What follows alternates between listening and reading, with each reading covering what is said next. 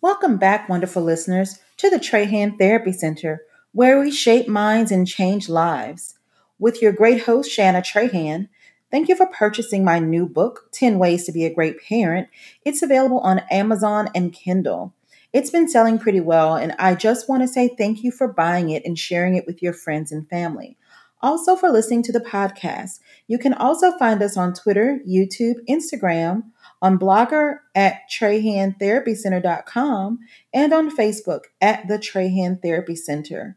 My hope is that while we're shaping minds and changing lives, that you're inspired to be more, grow more, and learn more.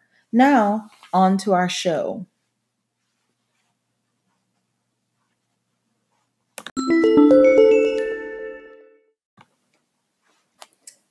Leadership and mental health.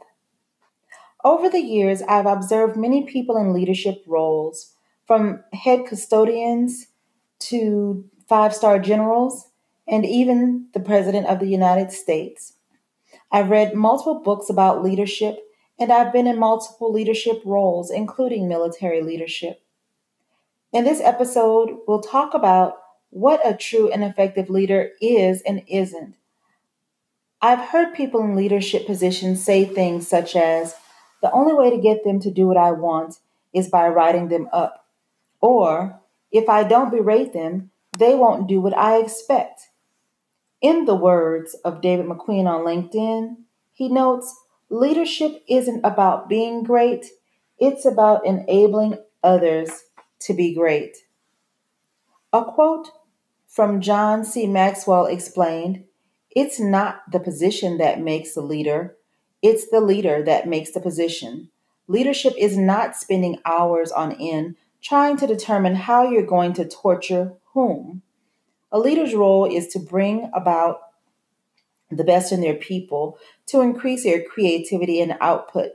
When a person feels valued, they are paid what they are worth and are enjoying their work. It's certainly easier to get them to perform at a high level of efficacy. When someone is in a leadership role and employs tactics to demean, belittle, reduce in pay, or in any way deflate someone, they are just taking away from the company's growth and the overall bottom line. Leadership is not being passive or passive aggressive. A true leader knows what he or she wants and what will make the company better. So, a real leader communicates with the employees in a kind and courteous way that is also genuine. Employees don't have time to guess what their boss wants or needs unless they've worked together for a substantial period of time and they've learned who that person is and what their needs are. If the person in charge has new staff, they will want to create a positive rapport with their new staff and let their expectations be known early on. Even when the leader doesn't agree with someone or how they're doing something, it doesn't mean that the person in the leadership role should start an informal email trail while never sharing their expectations or wishes.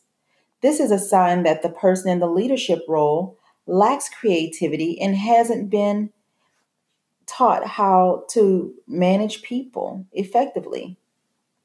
Talk to your team, talk to your people, develop yourself with training in the areas where you are not strong. Develop positive relationships and set clear expectations in the beginning and throughout the course of employment. What the company's needs are changes, and in turn, the expectations of employees change over time. A great leader communicates positively about old, current, and updated expectations. Clarity is key so that the employee can have the greatest opportunity of being most effective. This will increase the bottom line.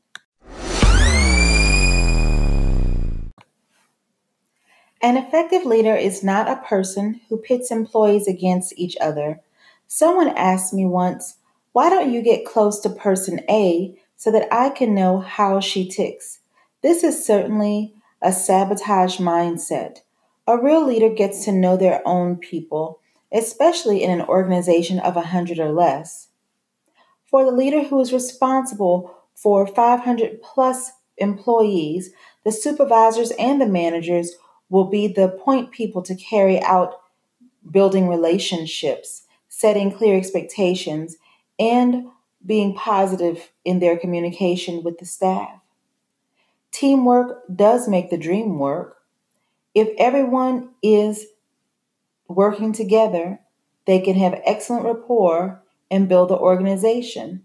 Otherwise, if everyone is divided, the level of excellence goes down, the morale goes down, and the organization suffers. An ineffective leader puts multiple barriers between themselves and their staff. Depending upon the number of staff, let's say 100 or less, an effective leader has a nearly open door policy that lets the staff know that they are important and valuable and can access the leader for guidance at any time. In larger organizations, such as the one that was mentioned earlier, it's important that staff utilize the leaders closest to their role in the organization when they need something. However, if a need presents itself where the CEO, the president, or someone of that caliber is needed, just email or call their executive assistant for an appointment. Be clear about why you'd like to meet with this person. Don't fret if the leader sends you to meet with someone else. That other person might have already been delegated to handle matters such as yours. Lastly, a true leader isn't one who bases organizational choices solely on their personal preferences.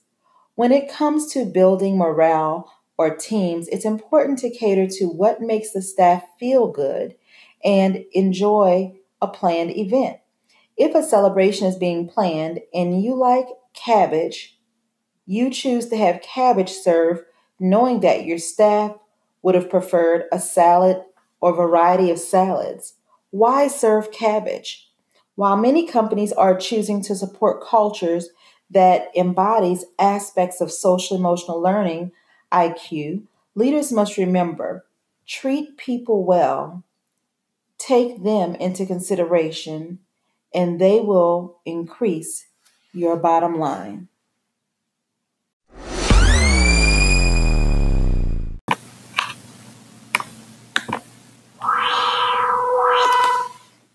Welcome back, wonderful listeners, to the Trahan Therapy Center, where we shape minds and change lives. With your great host, Shanna Trahan, thank you for purchasing my new book, 10 Ways to Be a Great Parent. It's available on Amazon and Kindle. It's been selling pretty well, and I just want to say thank you for buying it and sharing it with your friends and family. Also, for listening to the podcast. You can also find us on Twitter, YouTube, Instagram, on Blogger at TrahanTherapyCenter.com, and on Facebook at the Trahan Therapy Center. My hope is that while we're shaping minds and changing lives, that you're inspired to be more, grow more, and learn more. Now, on to our show.